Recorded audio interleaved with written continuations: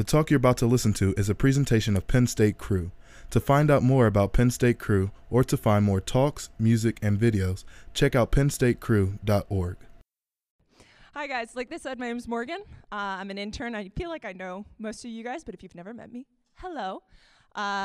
This talk's gonna be interesting tonight because I have a handheld mic and I speak with my hands. So bear with me if I by accident move the mic away from my mouth. I just want to get right into the talk. So I'm really excited. We are doing this apologetic series. I think it's kind of cool that we're using topics that like some of us are in classes in or majoring in to discuss the Bible and discuss Christianity and even use it to defend it. I'm doing the history portion, which I'm very excited about. And basically, we're going to look at a few events that are talked about in the Bible, but I want to answer a main question that's always been, I feel like it's something, I don't know, I have always been curious about, but why would someone die for Jesus? Why would someone actually be willing to give up their life for Jesus? There are people who are going to be handing out books, and I'm going to be going through the Bible kind of quickly through different texts. So if you need a Bible, raise your hand, and they will give you books. Awesome. Don't chuck it. Okay, so yeah, why would someone die for Jesus? I wanted to tell you guys that the main source that I used for my talk was a book called Case for Christ by Lee Strobel. The reason I'm telling you this is because there was a lot in that book, and I know a few of you actually are going through the book as well. And so if there are things that I don't mention for each event that you're more curious about, obviously you can come talk to me if you want, but like that book would also provide a lot of answers. But yeah, so we're gonna be looking at three main events this evening to answer this question. We're gonna be looking at the crucifixion, so Jesus' death on the cross. We're gonna be looking at the empty tomb, and we're gonna be looking at the resurrection, and we're gonna get right into it. So first question, did Jesus actually die on the cross? Some of you that grew up in Sunday school might be like, yeah, he did, because they told me he did. But there's a reality that there's a theory out there called the swoon theory, that Jesus just passed out on the cross, that he didn't actually die when he was on there. So later, the events of resurrection were just Jesus walking after he passed out on the cross. So we're going to be going over what actually happened on the cross to Jesus to try to debunk this. I am going to be going over some medical terms, nothing gory, but I recognize there are people out there that don't like that stuff. So I have a nifty little red bandana. This symbolizes that I am talking about those things. So it's a visual cue for you if you want to plug your ears or something. When I take this down, I'll have finished talking about the details that I'm going to be going over. It's great. All right, so first off, starting in John 19, verse 1, it says, "Then Pilate took Jesus and flogged him." Flogging is whipping. So Jesus was flogged by Roman soldiers before he was even put on the cross. Roman flogging included 39 plus lashes. When I say plus, I mean 39 was the number, and depending on how the day went and how they were feeling and who they were flogging, they sometimes added onto that number. And if you've ever read stories in the Bible of how they mocked Jesus, he might have gotten an extra couple lashes. The whip that they used was braided leather that had metal balls woven into it and sharp pieces of bone. This basically caused bruising and contusions, and also cut into the skin and the muscle. Sometimes these beatings were so gruesome and so bad, actually part of the spine was exposed. And there's a reality that there were people that would die from this beating before they even got on to the cross. It's how bad those beatings were.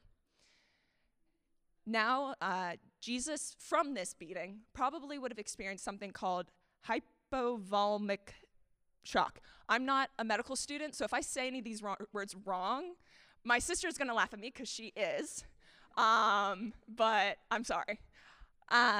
In Luke 23, verse 26, it says, "And as they led him, Jesus, away, they seized one Simon of Cyrene, who was coming from the country and laid him on the cross to carry it behind Jesus. So hypovolemic shock, sorry again, Michelle, is basically a suffering that's caused by the effects of losing a lot of blood. There's a lot of things that it produces in the body, but the main thing is it causes a lot of exhaustion. And basically the way a crucifixion would work is the horizontal part of the beam that the arms would be on, the person who was being crucified would have to carry that up to the vertical beam that was already in the ground. But because of the beating, Jesus couldn't actually do that. So they had to ask someone else to carry it for him. That's how exhausted he was. And now we've gotten to the actual crucifixion. So what would happen is they would put the horizontal beam on the ground, lay Jesus on it and stretch out his arms, and they would nail him to the cross. There's a lot of talk about, like, it says the hand, and that wouldn't really work because it would tear through the hand. But at the time, the language, when they said hand, actually included everything from the wrist up. So he was nailed in the wrist, and the nail would have gone through the median nerve and crushed it. Now, everyone here has had the experience of banging their elbow on something, right? And hitting their funny bone and how painful that is. You're actually hitting a nerve when you do that. And in Case for Christ, the medical examiner that was explaining this said the pain that Jesus would have been feeling was like taking a pair of pliers, clamping on that nerve, and twisting it. So that pain was going up and down his arms as he was nailed onto the cross. Then at that point, the beam would have been hoisted up onto the vertical post, and his feet would have been nailed in. Same type of thing, crushing nerves and pain in his legs. Now this whole process would have caused his arms to stretch about 6 inches and his shoulders to be dislocated. Now I'm going to read this next part, which is an excerpt from the actual book, just because it does a better job of explaining what a crucifixion actually is. So crucifixion is essentially an agonizing slow death by asphyxiation. The reason is that the stresses on the muscles and the diaphragm put the chest in an inhale position. In order to exhale, the individual must push up on his feet so the tension on the muscles would be eased for a moment. Basically, he had to push up on the nails that were buried in his feet. It's great. Then the person could relax, and once they did, they could inhale again, but if they wanted to exhale again, they had to do that again. So basically, the person would be doing this until they couldn't anymore, until they were exhausted. As a person would slow down his breathing, he goes into what is called respiratory acidosis. The carbon dioxide in the blood is dissolved as carbonatic acid, causing the acidity of the blood to increase. I didn't really understand what that meant either when I read it. But basically what it does is it leads to irregular heartbeat. In Jesus' case, his heart would have been beating erratically, and basically leads to cardiac arrest. Now, if you've ever read scripture and how the story goes, something that is mentioned in scripture that is what they would do during a crucifixion is if they went around and the people weren't dead, they would break their legs so that they couldn't push up anymore and die. But when they got to Jesus, he was already dead. But in John 19, verse 34, it says, "But one soldier pierced his side with a spear, and at once there came out blood and water." So most likely he was pierced on the right side. It would have gone into his lung and into his heart. Now, taking the scarf off, this is a lot, and a lot of you probably are like, oh yeah, like he's definitely dead. But there are people who still claim that it's possible that he was still alive because the people at the time didn't actually know much about medicine and about this stuff. They had very primitive knowledge, so they couldn't actually tell that he was dead, and they probably just mistaked being passed out for dead. But the reality is, yes, that's true. But Roman soldiers were experts at killing people. They were experts in death. They knew when someone was dead. There's also the reality that in this situation where it's a prisoner, if that prisoner was alive and escaped, the Roman soldiers who were in charge of making sure he was dead would die themselves. So they had personal incentive to make sure that someone was dead. So Jesus died. The next question we're going to be answering is, how was the tomb emptied? We're going off the assumption that the tomb was empty and that there was a tomb. There are more arguments against, or not against it, but like disproven in Case for Christ. So if you're interested in reading more about that. But the reality is that people at the time could check on the tomb themselves if they wanted to. So the tomb was empty. But the question here is, how did it get empty?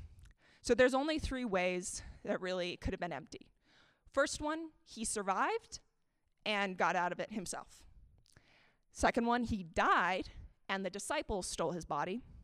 And the third one, he resurrected. Now, we're going back to the first one, and this is based off the assumption that what we just went through is false, even though we kind of said that that's not true. So somehow he survives and he gets out himself. The reality is his body would have been completely battered from the crucifixion. So imagining someone going through what I explained for the crucifixion, trying to roll away a giant stone from the tomb and walk miles and find his disciples. The reality is that's most likely not going to happen, or he would have been caught before he actually reached the disciples. But then there's also the point that he's also in a very pathetic state at this point. He would have been very close to death if he had not died on the cross. And the reality is, if this was the state he arrived to the disciples at, they wouldn't have died for him. They would have felt pity for him and tried to take care of him and nurse him back to health, but they would not have died for him. The second one, he died and the disciples stole his body. So this is an interesting one because it's actually mentioned in the Bible as a idea of something that could happen. Going to Matthew 27 and starting in verse 62, it says, "The next day, that is, after the day of preparation, the chief priests and the Pharisees gathered before Pilate and said, 'Sir, we remember how that impostor said while he was still alive, after 3 days I will rise. Therefore, order the tomb be made secure until the 3rd day, lest his disciples go and steal him away and tell the people he has risen from the dead. And the last fraud will be worse than the first.' Pilate said to them, 'You have a guard of soldiers, go make it secure as you can.' So they went and made the tomb secure by sealing the stone and setting a guard." So this was something that the Jewish people would claim when the disciples said, like, "Oh, he has risen." They would say, "Oh, well, you just stole his body." But the reality is the tomb was guarded, so they couldn't have actually gotten to the body. And also, to harp back on my last point, would they have died for a dead man if they wouldn't have died for a man that did survive the crucifixion? And then the last one is being resurrected. Before we actually get there, though, something else I want to mention about this story and about the empty tomb is the witnesses of the tomb being empty. Basically, women, a group of women, were the people that found the tomb empty. And you might be like, why is that important? Women are cool. But the reality is, at the time, women were not respected in any form of the way as men were. They were not supposed to make important discoveries. They were not supposed to be important people and trusted with their information. Actually, in Luke 24, so it says, starting verse 1, it says, "But on the first day of the week, at early dawn, they, the women, went to the tomb, taking the spices they had prepared, and they found the stone rolled away from the tomb. But when they went in, they did not find the body of the Lord Jesus." If we skip down to verse 10, it says, "Now it was Mary Magdalene and Joanna and Mary, the mother of James, and the other women with them who told these things to the apostles. But these words seemed to them an idle tale, and they did not believe them." So even at the beginning, the apostles didn't believe the women. It's because they were women. The reason I bring up this point is there's an argument that talks about these tales and a lot of tales in the Bible as legends, that they were some sort of story made up to sell a point to people. And the reality is, if this was a legend and the way they viewed women versus men at the time, it would have been men that discovered that Jesus wasn't there, not women. And now we go on to, did Jesus actually resurrect? Now, I believe he resurrected, but why? The empty grave itself doesn't point to a resurrected body. But Jesus did die, and that's half of the equation that we need for a resurrection. The other half is a body walking around alive. For that, we have to rely on witnesses. So if you guys are interested, you can turn to Luke 24, and starting in verse 36, it says, "As they were talking about these things, Jesus himself stood among them and said to them, 'Peace to you.' But they were startled and frightened and thought they saw a spirit. And he said to them, 'Why are you troubled? And why do doubts arise in your heart? See my hands and my feet, that it is I myself. Touch me and see me. For a spirit does not have flesh and bones, as you see that I have.' And when he had said this, he showed them his hands and his feet. And while they still disbelieved for joy and were marveling, he said to them, 'Have you anything to eat?' And they gave him a piece of broiled fish, and he took it and ate before them. Then he said to them, 'These are my words that I spoke to you while I was still with you, that everything written about me in the laws of Moses and the prophets and the Psalms must be fulfilled.' Then he opened their minds to the to understand the scriptures, and said to them, 'Thus it is written, that the Christ should suffer, and on the third day rise from the dead, and the repentance and forgiveness of sins should be proclaimed in his name to all nations, beginning from Jerusalem. You are witnesses of these things, and behold, I am sending the promise of my Father upon you, but stay in the city until you are clothed with the power from on high.'" So in this passage, Jesus does a few things to prove to the disciples that he's real, because they didn't even believe that he was real. First thing he does is he speaks to them. Then he tells them to touch him. And then he eats in front of them. Those things spirits don't do. Part of the reason I bring up this passage is because people will say sometimes that these are hallucinations. It didn't actually happen. They just willfully saw it because they wanted to see it. But the reality is hallucinations are personal and are never shared. Even if all the disciples wanted to see Jesus, the interaction with him would have been totally different for each one of them. And they would have come together and been like, wait, he said that to you, but he said this to me. And he did that, well, he did this for me. It wouldn't have been all the same, and they wouldn't have been able to agree that he did all of this, which they did agree. The next passage that I want to look at is in 1 Corinthians. Starts in 1 Corinthians 15. This is an early creed of the church, and this is Paul writing. And starting in verse 3, it says, "For I delivered to you as of first importance what I also received, that Christ died for our sins in accordance with the Scripture, that he was buried, that he was raised on the third day in accordance with Scripture, and that he appeared to Cephas," or Peter, "then to the 12. And then he appeared to more than 500 brothers at one time, most of whom are still alive, though some have fallen asleep. Then he appeared to James, then to the apostles. Last of all, as to one untimely born, he also appeared to me. For I am the least of the apostles, unworthy to be called an apostle, because I persecuted the church of God." Now, this creed points out 4 important things. Jesus died, he was buried, he rose on the third day, and that he appeared to so many witnesses, so many people that he appeared to, different accounts. I actually wanted to put up a little timeline of the events of the writings of these things in the Bible. So, 1 Corinthians was written around 55 to 57 AD. The creed itself can be traced back between 32 to 38 AD, and Jesus was crucified at 30 AD. Now that means, oh, wow, that's going to make the next part a little weird, but just bear with me. So that means that there were less than 10 years between the time that Jesus was crucified and the creed had been established. And that also means there was less than 30 years between the time that Corinthians was written and Jesus was crucified. Now, that's not enough time for a legend to have been written. It's not enough time for people to claim something that didn't actually happen.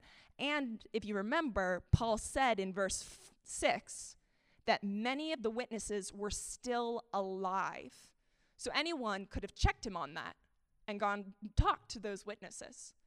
As well, Paul collaborated with a lot of the apostles and a lot of the disciples to write this creed. He knew them, he talked with them, he interacted with them.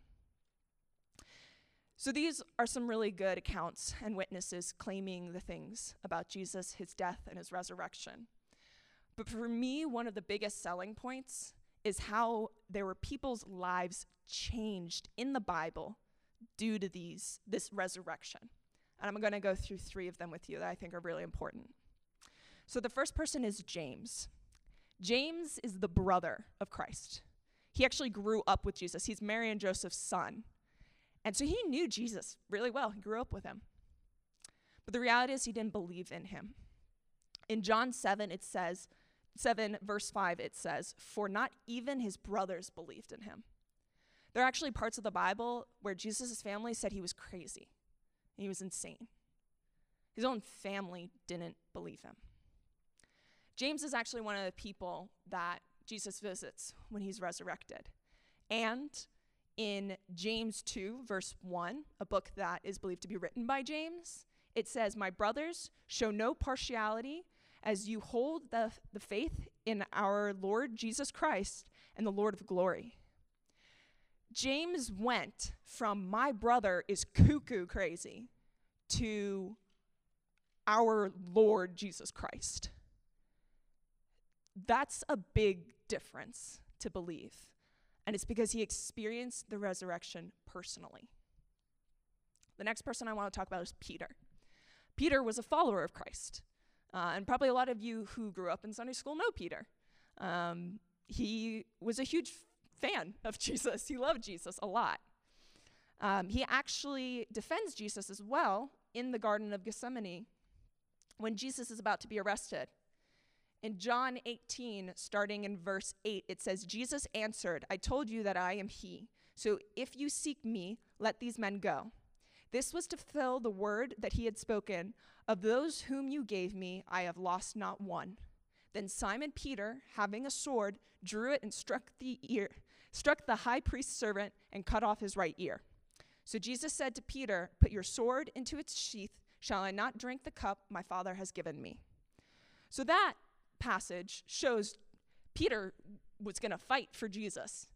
He cared about him that much. But then those of you who also know Peter also know,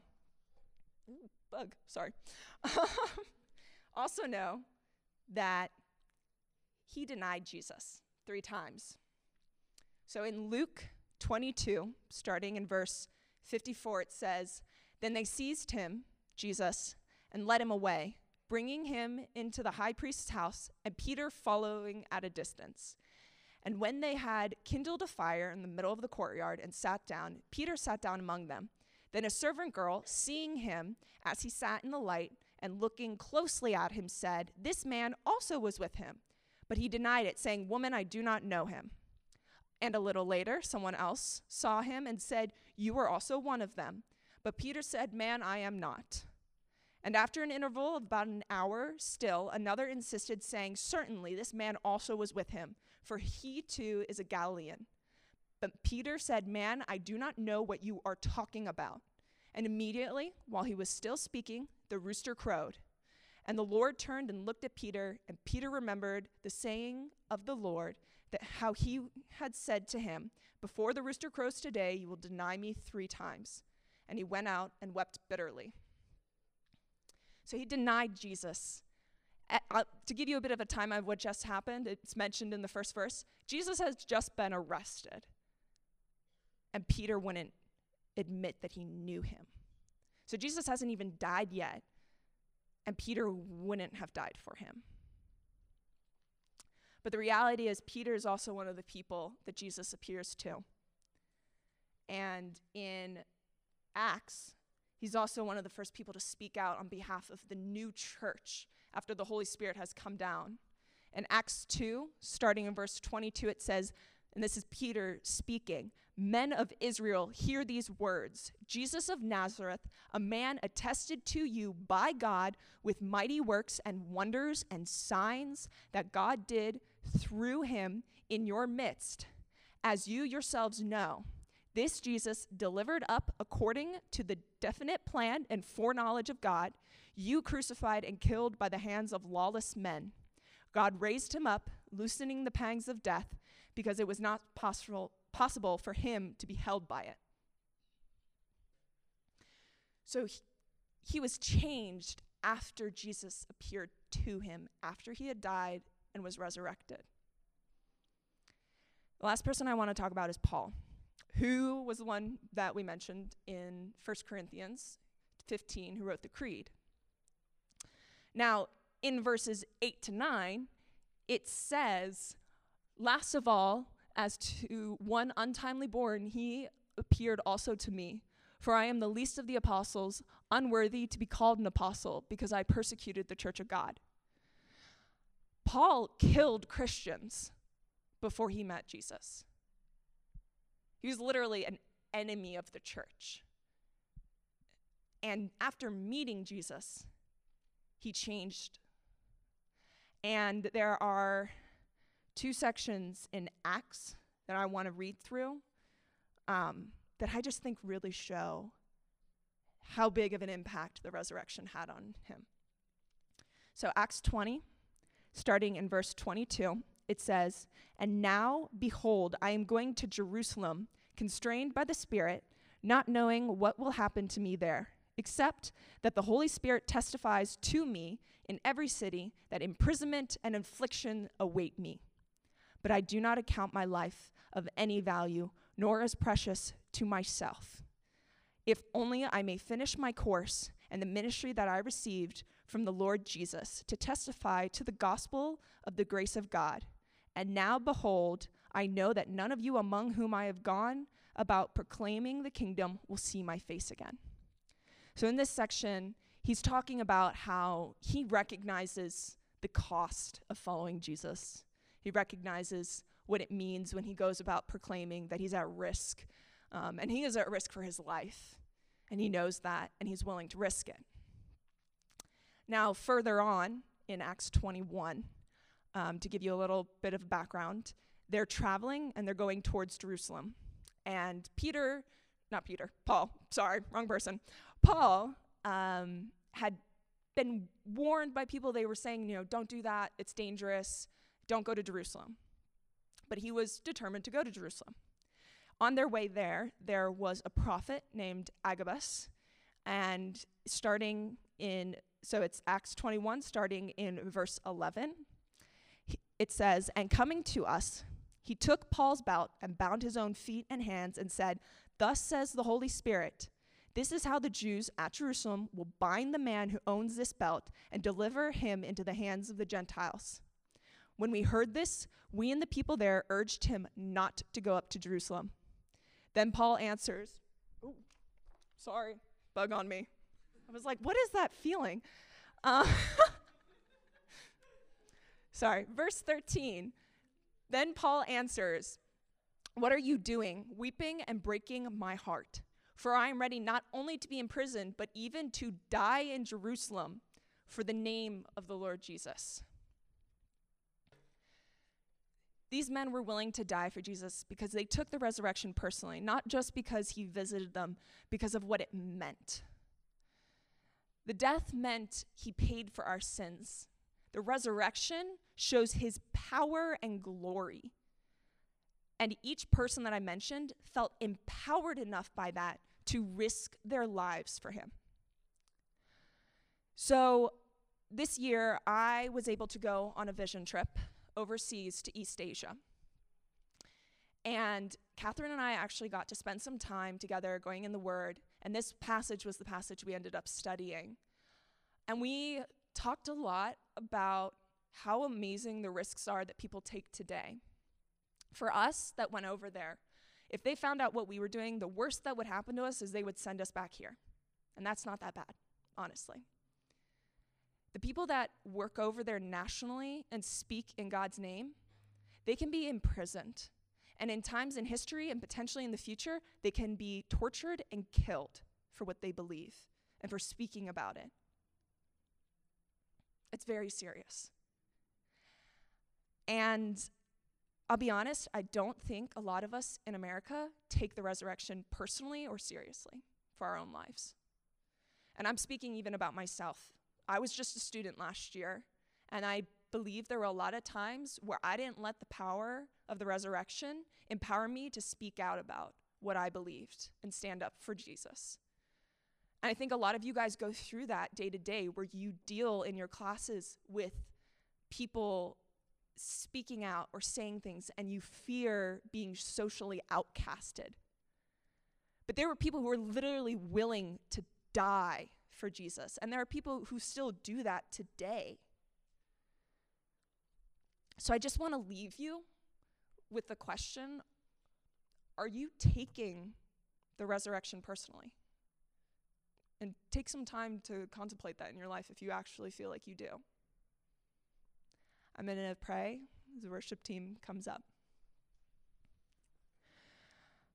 God, I thank you for everything you had happen, that you created in the paths that you made, that Jesus was able to come down, live a life as a man, die as a man, and be resurrected.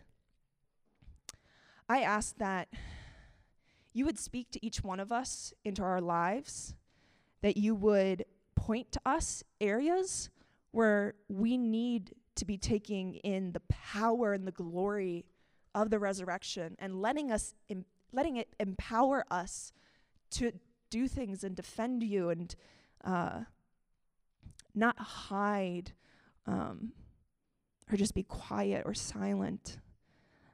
I ask that everyone would feel that in their heart or feel the need to talk with someone or express to them what they're going through, the worries that they may have, that you would answer them. And just, I ask that you would continue to shine and your power would not dwindle. In your name, amen. The talk you have just listened to is a presentation of Penn State Cru. Cru is a community where the gospel captures hearts, transforms lives, and launches men and women into a lifelong adventure with Jesus Christ. To find out more about Penn State Cru, or to find more talks, music, and videos, check out pennstatecru.org. That's pennstatecru.org. This talk is licensed under a Creative Commons Attribution, Non-Commercial, No Derivative Works 3.0 United States license. You are free to copy and distribute this talk to others as long as you do not do it for commercial purposes or alter, transform, or build upon this talk in any way.